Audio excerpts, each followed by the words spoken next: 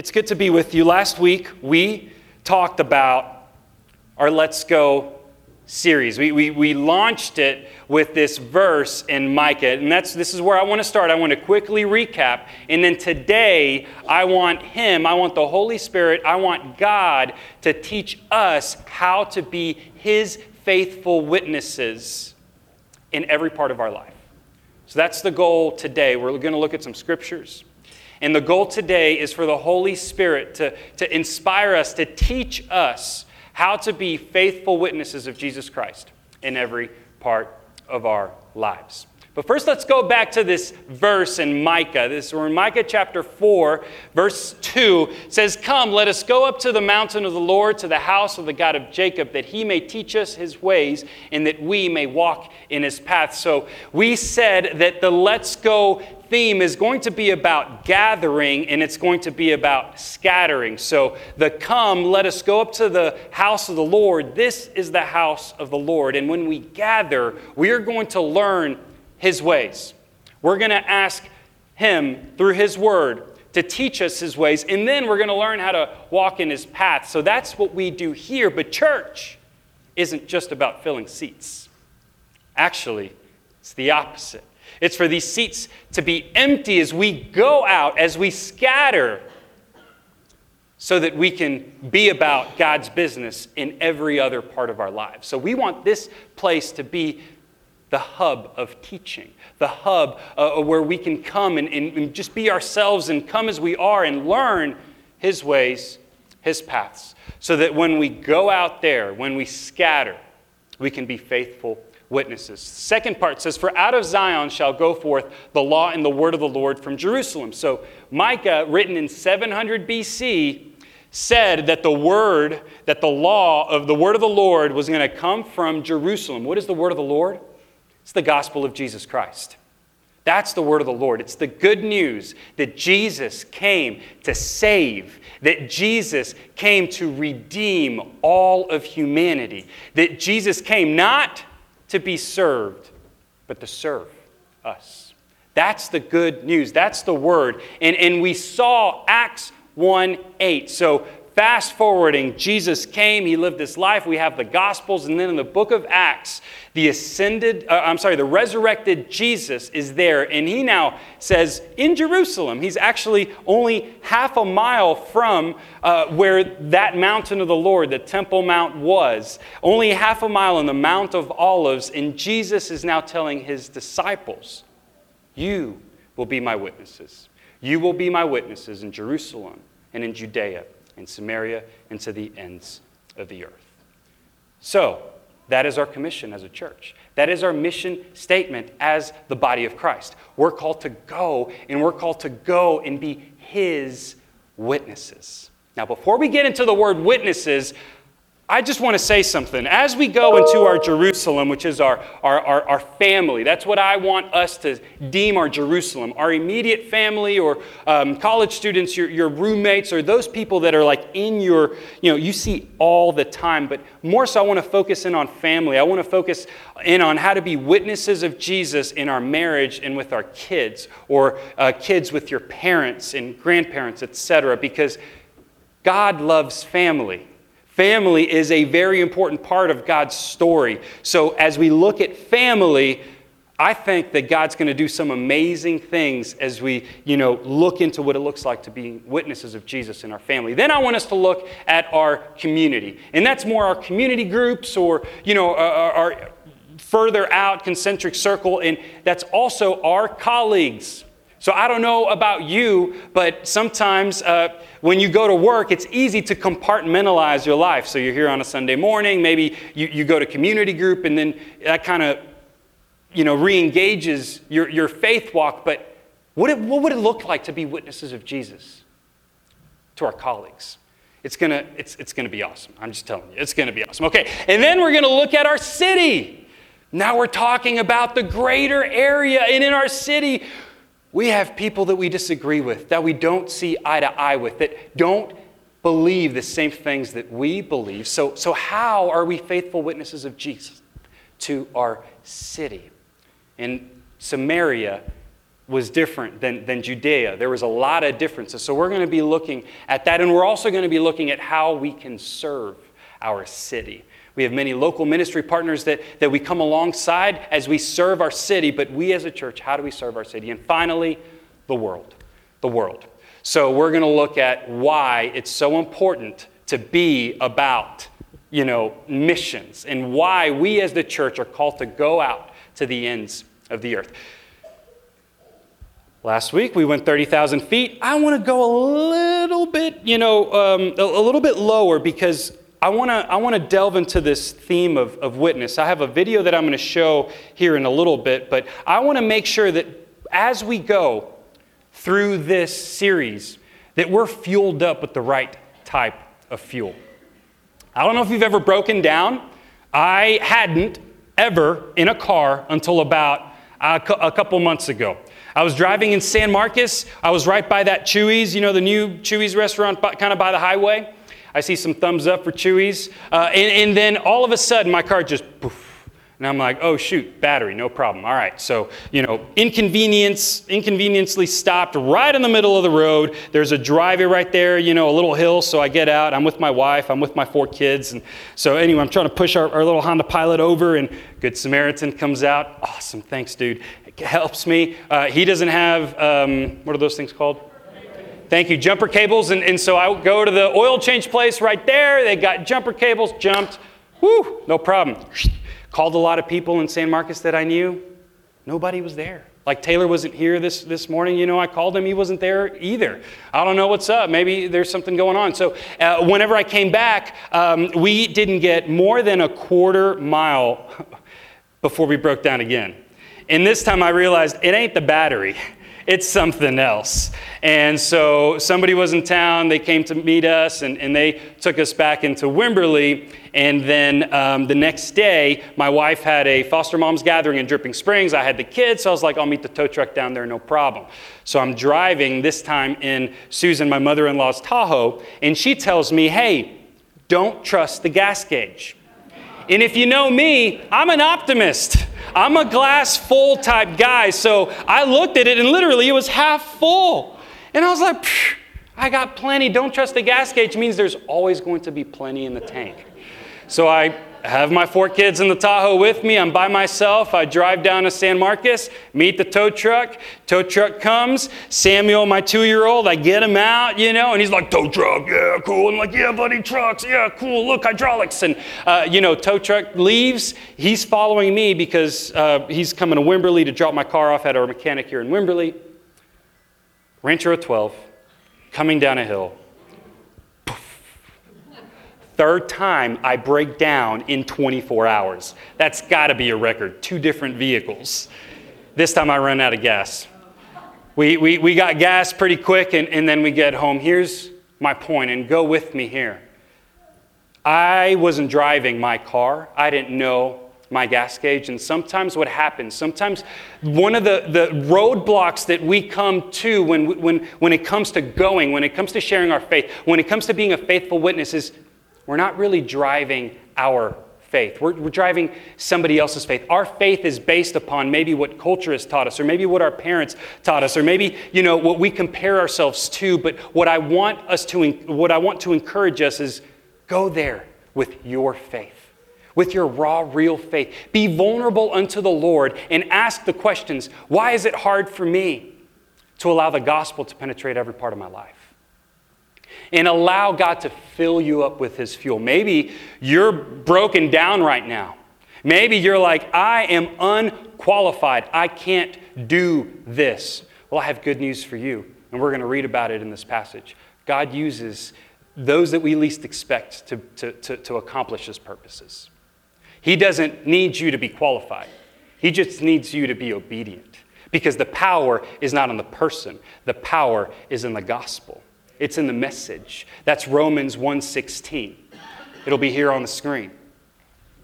For I am not ashamed of this good news about Christ. It is the power of God at work, saving everyone who believes. Our job as Christians, our job as witnesses is is to share the message. That's it. That's it, to share our story. So I want to delve a little bit further into this word witness. It's pretty significant in the storyline of the Bible. We have a little video that I want to show, and then I want to read a passage of Scripture, come out with a couple of action points, and we'll be done today. So check out this video. When you hear the word witness, you might think of someone who sees something shocking or important and then shares their testimony with others. The word witness is used like this in the Bible too, but here's what's really fascinating. This word actually helps us understand the entire storyline of Scripture. In the Bible, a witness is basically someone who sees something important or amazing. In Hebrew, this person is an aid, and in Greek, a martus. And if this person begins to share what they've seen, we call this bearing witness, in Hebrew, ood, and in Greek, martyreo. So in the story of Ruth, when Boaz buys land from Naomi's family, he calls together witnesses to see the transaction so that if there's a later dispute about the land, they can bear witness about what they saw. So that's the basic meaning of the word witness. Now, if we follow this idea throughout the Bible, we learn that God wants a group of witnesses, people who see and experience Him to ood or represent Him to the world. So beginning with the story of the Exodus, the people of Israel witness Yahweh as the powerful king of the nations when He rescues them from slavery. Then He appoints this one nation to bear witness, or ood, to the rest of the nations about what they experienced. He calls them a kingdom of priests, or people who connect all other nations to Yahweh, the true God and King. But there's a big problem. The Israelites aren't good witnesses. In fact, they start worshiping other gods.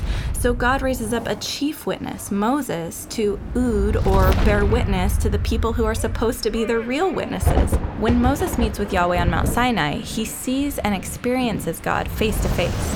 When he comes down, he oods, he bears witness to the people about his experience. He even writes a song as a witness so that they would never forget how God has cared for and rescued them. But as the story goes on, Israel does forget. They fail to truly see God, so they fail as His witnesses. So God raises up prophets who are like Moses to ood, to open their eyes to who their God really is. Like Isaiah. He has a vision of God as the cosmic king, and he's sent to ood to bear witness to the Israel of his day because they're blind, they're corrupt, and they don't recognize God as their king. So Isaiah says that one day, God will raise up the ultimate chief witness, a figure called the servant. He will open the eyes of the blind so that they can truly see Yahweh and bear witness to the nations that their God is the king who will rescue the world. And now, when we turn to the story of Jesus, we find Him claiming to be that servant and witness spoken of by Isaiah. He's the ultimate witness, or in Greek, the martus. Crowds of people witness Him saying that He's bringing God's kingdom, that it's here, right now, through Him. They see Jesus healing people, even restoring sight to the blind. Many recognize who He is and respond to His message, but many others still refuse to truly see. Even the nation's leaders won't listen to Him. Rather, they kill Jesus for bearing witness to God's kingdom. That is, for being a martus. In fact, this is where the word martyr comes from. But then, after Jesus' death, something amazing happens. Jesus' friends see Him alive from the dead, and they recognize that He is the divine King, Yahweh Himself, who has come to rescue the world. After that, Jesus sends them out to martyreo, that is, to bear witness to the nations, to open their eyes to this risen King who has conquered death and who offers freedom and rescue and the hope of a new creation. And it's this story about Jesus that's been spread all around the world by faithful witnesses. And to this day, when someone hears the story of Jesus and experiences the love of God for all humanity, the most natural thing to do is to simply bear witness. If you want a resource, the Bible Project's an incredible resource, and it's free. YouTube, check out BibleProject.com. It's got awesome resources. So here we are, we're gathering. Let me ask you this question. Why don't we? Why is it difficult sometimes to be faithful witnesses? Couple of ideas. Sometimes it clashes with our culture. If we look at how the culture is out there, and we look at how the culture is with Jesus, we realize that it's not just this nice message that's going to appease our culture. Rather, sometimes it comes in clashes with our culture. I don't know if you know, but fewer and fewer people are coming to church because they have to. It's no longer kind of a cultural norm just to come to church. And some people may think that that's a bad thing. Here's the good thing. More and more people are coming to church because they want to. Because they come and they're hungry. They want to come and learn about the source. They want to know why. Why is all this happening, and how can we invite our Creator to be a part of our story, to meet us in our broken circumstances? So there is a clash in our culture. So we got to go higher. We got to go higher. We got to ask God, Jesus, show me your perspective. Jesus, when we read your word, show me how to be about your business in every part of my life. So that clash with our culture, instead of, fighting, let's take the high route, and then let's ask Jesus, hey, Jesus, we want to be your faithful witness. Show me your ways. We also want to go deeper because there is a clash against our time. We all have busy lives. We all have really, really busy lives, and before we know it, we've gone so far, and maybe we're already broken down, and we're like, man, I don't have time to, be about God's stuff because I'm so busy with mine. And so my challenge for us this season is so that we may go deeper, so that we can go deeper in devotion and allow God, we give God our time so that we can go deeply to the things of God.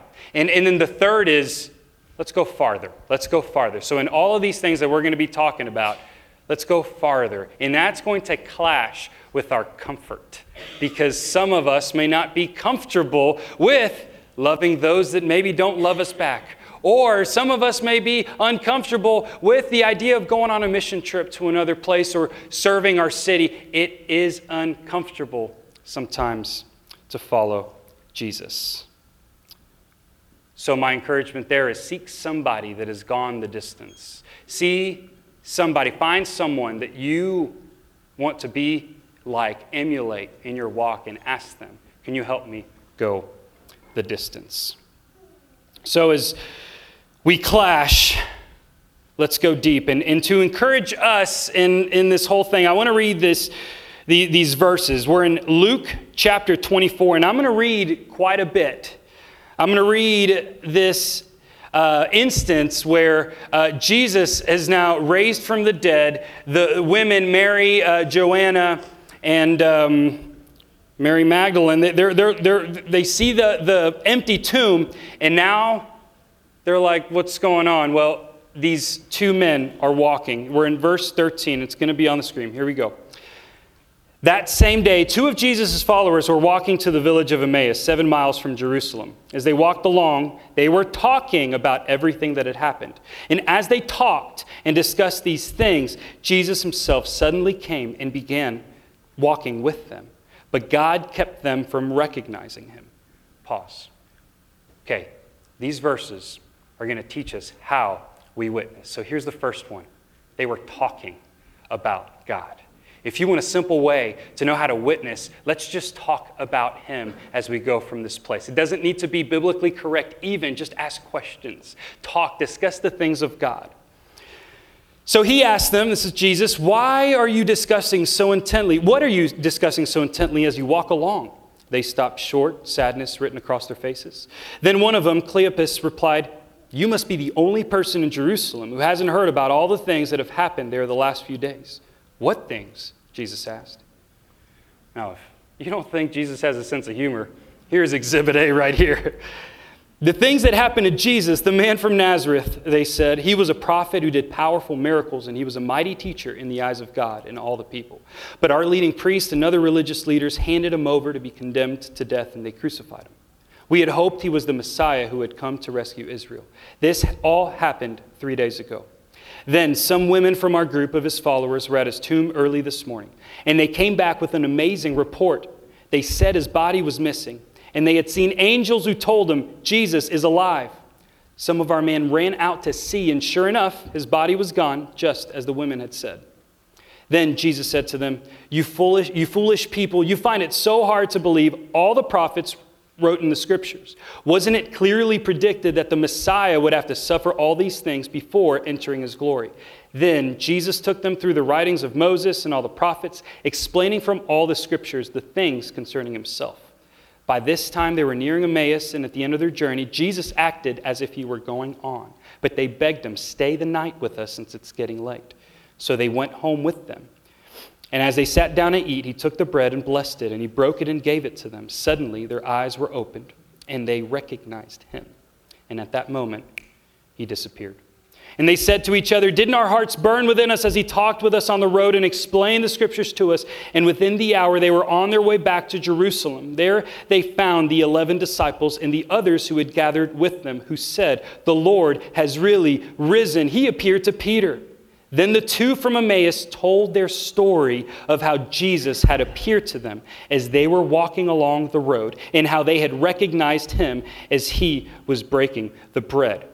Here's the second piece. So we talk about him, then we tell our story. Have you ever been talking with people or just naturally going through life and then realize God was there?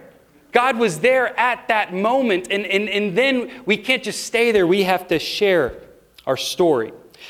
Verse 36, and just as they were telling about it, Jesus himself was suddenly standing there among them. "Peace be with you," he said. But the whole group was startled and frightened, thinking they were seeing a ghost. "Why are you frightened?" he asked. "Why are your hearts filled with doubt? Look at my hands. Look at my feet. You can see that it's really me. Touch me and make sure that I'm not a ghost, because ghosts don't have bodies as you see that I do." And as he spoke, he showed them his hands and his feet. And that's the third thing. We get to seek him out. When we have questions, when we have doubts, when we're not sure, we seek him out.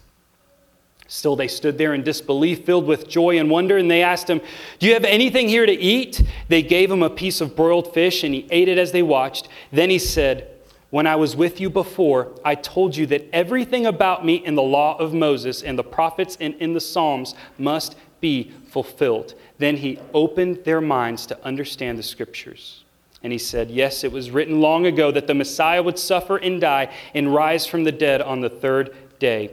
It was also written that this message would be proclaimed in the authority of his name to all the nations, beginning in Jerusalem. There is forgiveness of sins for all who repent. You are witnesses of all these things, and now I will send the Holy Spirit just as my Father promised. But stay here in the city until the Holy Spirit comes and fills you with power from heaven." So we talk. We talk about God.